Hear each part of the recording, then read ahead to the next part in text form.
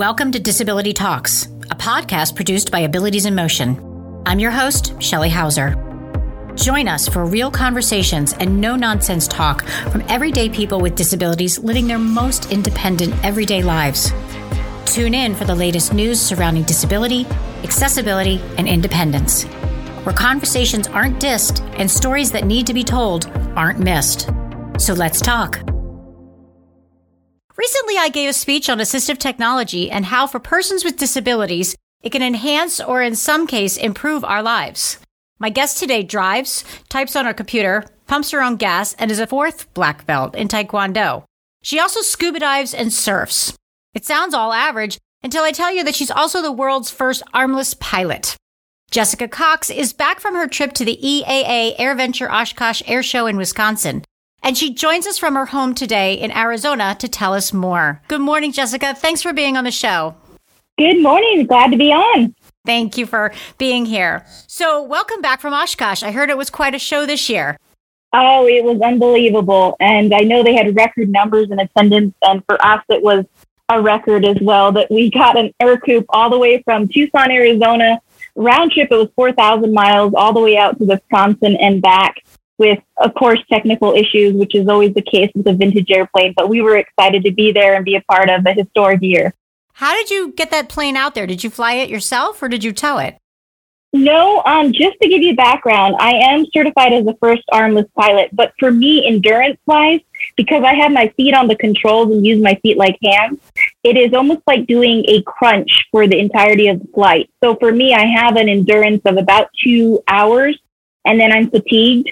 So you can't get fatigued when behind the controls of a plane. As you know, you have to be ahead of the airplane. So it was not practical for me to be a part of that, but I was on the ground. I was a ground chase crew, I should say, to help with getting all the supplies to the spots that we stopped at. So. Okay, great. So tell us about Oshkosh, because I have never heard of it before, and I hear it's such a huge deal. So tell us about what was going on there and what you did during the show that week.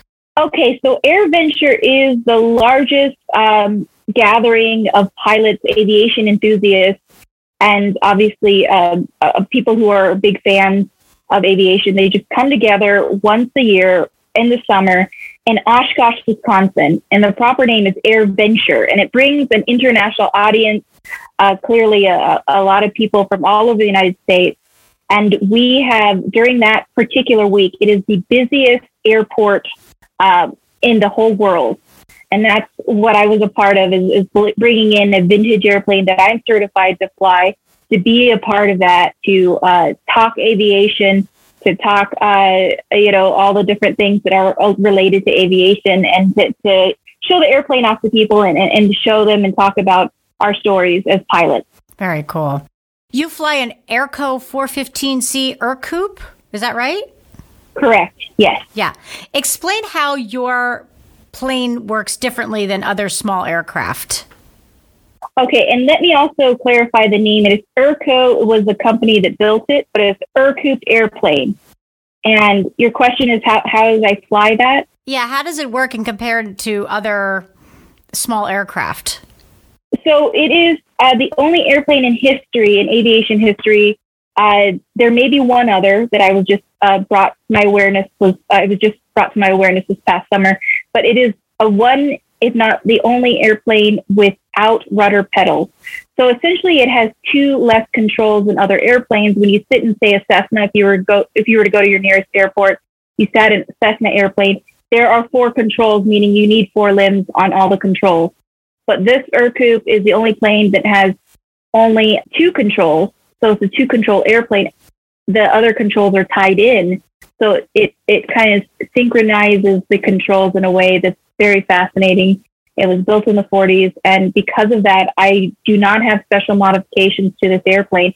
It's just the airplane design itself that allows me to fly with 2 feet on the controls. When did you first fly this type of plane? So I first started flying when I was starting out in training. I started out in the typical airplane, which is a Cessna, and then I progressed, realizing that this would not work for me to fly solo, for me to get my certification in. So we found it it was 2006 when I first sat in an Air Coupe. Yeah. And how is it something you always wanted to do, to be a pilot? It was not something I always wanted to do. It was something I was always deathly afraid of. So for me, I really stretched my comfort level to pursue flying because I wanted to really reinforce to people I speak to as a motivational speaker, as a professional speaker, that you shouldn't let fear stand in the way of opportunities. And we all are afraid of something, but we should still go out and do these things despite our fear. And for me to be able to be that living example, I wanted to do that so that when I speak on stage, I'm not just saying it, but I'm living it out truly in my life. And that's why I pursued that, something that I was so afraid of. I'm not afraid of heights, let me clarify that, but I am afraid of losing contact with the ground. And also a way for me to show the world that what's possible for someone with a disability. Yeah. I think I'll keep my 1 foot on the ground. Thank you very much, because I am afraid of heights. Okay. I totally get you. It's hard to kind of marry the two if you're afraid of heights, but you'd be surprised. You could really stretch yourself, but it does take a lot more emotional effort, I think, from us. Definitely. Yeah. So as a mentor and a disability rights advocate, you travel the world. What organizations do you partner with, and what's your mission of your foundation? Well, as a mentor, I actually started my own nonprofit called Right Footed Foundation International because I was inspired by my own mentor, a woman who came into my life at a point where I really needed the support. I was a teenager. I didn't think anyone else in the world didn't have arms and lived their life through their feet in the same way I did.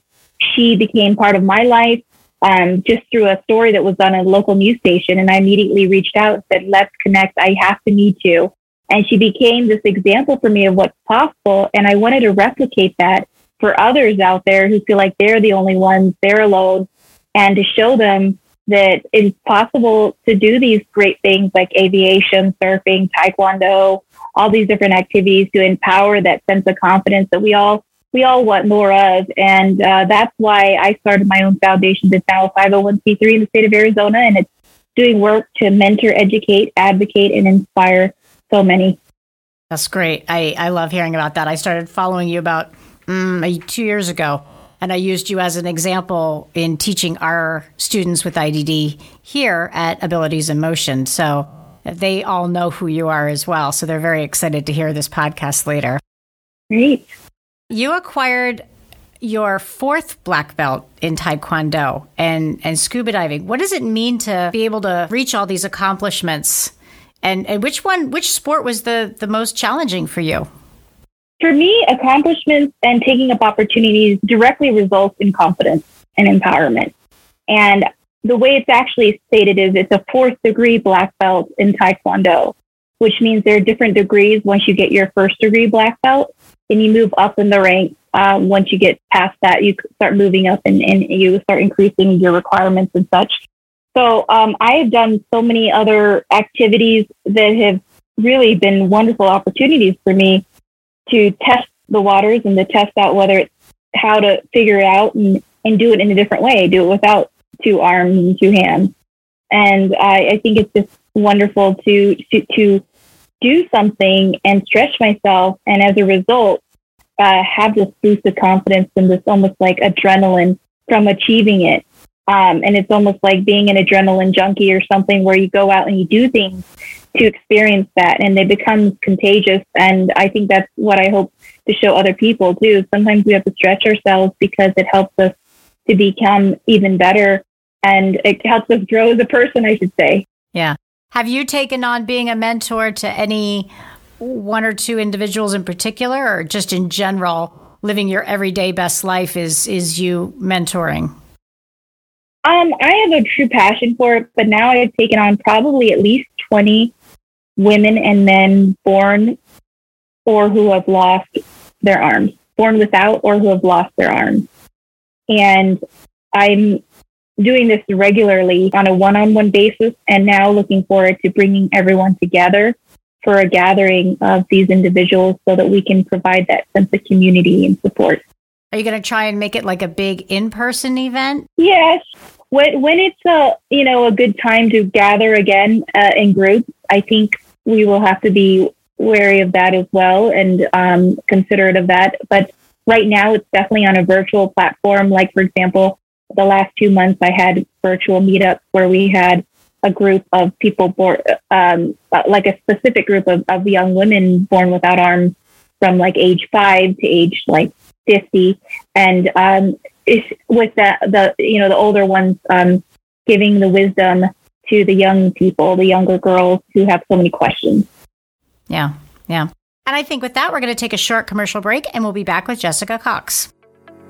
Abilities in Motion is one of Pennsylvania's premier centers for independent living, existing to educate, support, and promote individuals with disabilities. Our programs are focused on providing opportunities for individuals with disabilities to live independent, self-determined lives. Abilities in Motion advocates for local, state, and national laws that protect the rights of people with disabilities. We are proud to create innovative and sustainable solutions and set trends using multi-focused approaches towards shaping national education, employment opportunities, in-home supports, and healthcare that affects the lives of individuals with disabilities. For more information about programs and services Abilities in Motion provides, call 610-376-0010 or visit our website at www.abilitiesinmotion.org. And welcome back, listeners. We're here with Jessica Cox, the world's first armless pilot and an amazing woman. Jessica, you have been so accomplished in everything that you do. What is your next venture that you're still trying to achieve in life? I'm still trying to achieve something that we just launched this past, I would say, probably couple weeks. And that is the goal of building a custom airplane to be flown with seats. And that means that the pilot command seat, which is typically the left side, is going to be modified with special controls.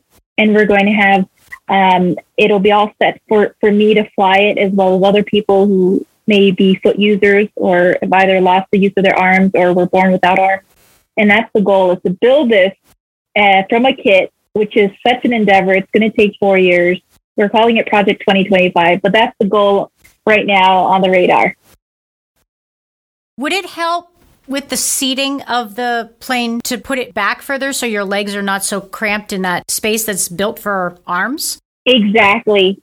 It's just very precarious sometimes, especially after at least an hour of flight. Basically, having my feet up in a position like that, my foot falls asleep, I get a cramp, sometimes I get a Charlie horse. So the idea is to have the seat back, I'll be in a resting, comfortable position, and have the controls on the floor. Yes, that makes sense.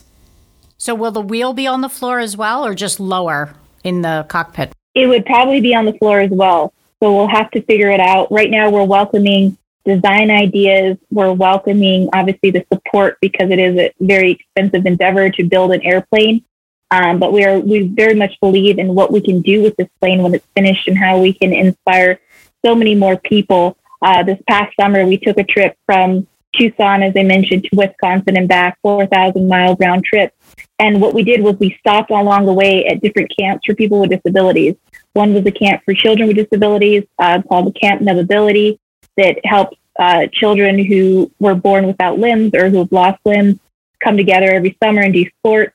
We stopped at a local airport, brought them to the airport, and inspired them with the image of this airplane. I sat in the plane. Like I said, I didn't fly it there, but I sat in the plane and showed them all about the airplane and said, this is the plane I fly, and inspired to plant that seed that aviation is a possibility for any of them. And then we flew it back and stopped at Topeka, Kansas, at a camp called Mission Creek Camp in Topeka. And we stopped there and visited, and it was wonderful to share with them, and flew over the camp. It was pretty impressive experience to be able to inspire them. Have you been able to do that Kid Camps visit in previous years? I had done Camp Navability, before the pandemic, but I've never brought the plane there. I was just curious if you've ever heard back from one of the kiddos and found out that you had inspired them to move on to have their own career in being a pilot as well. So you'll have to track that and see. Yes, I look forward to tracking that. Because I know growing up, there were no role models, at least for me. I didn't see role models like we see, like you are today. And the way we're going to watch the Paralympics this year, and, for the first time here in the United States live, and what kind of impact that's going to make on these younger generations to see people like you as role models.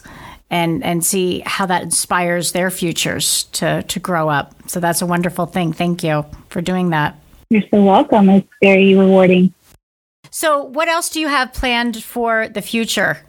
I'm going to continue my speaking career because it's my profession. It's how I get to how we pay for food on the table. And so it's both a business that my husband and I run. So I will continue to do that. If it means virtually doing motivational speeches, I'll do that. If we get to a point where it's safe to travel again, and then with these variants coming out, it's a little scary, but I've done 2 in-person events thus far with masks and everything, and doing the whole, being careful about it. But I hope that there will be more events because I plan to be out there and speaking and continuing to get the message out there. Have you been reaching out to any corporate partners to kind of help you along with the building of the airplanes and getting your word out a little bit broader? Has anything happened with that? Well, I hope this interview will lead to potential corporate partnerships because I think people recognize how important it is and how important it is to continue to inspire and to motivate and to use aviation in a very special way. So I'm looking for corporate partnerships and people who want to be a part of this because we're really at the very beginning stage. Anybody in particular that you'd hit up? Maybe Richard Branson?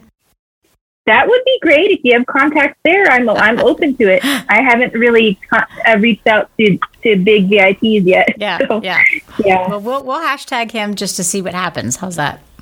Great. Thank you. Yeah.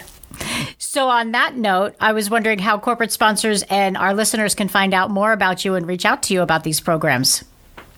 Please go to www.jessicacox.com.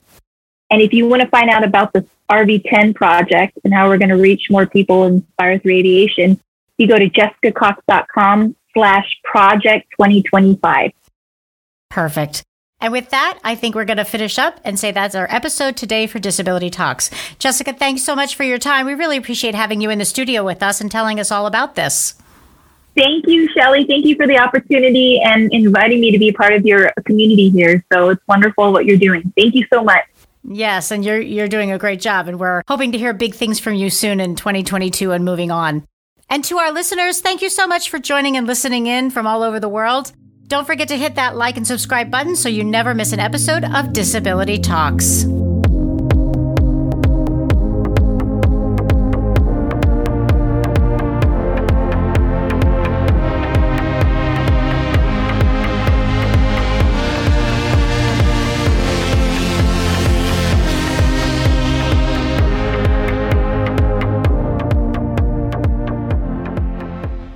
Thanks for tuning in to this episode of Disability Talks.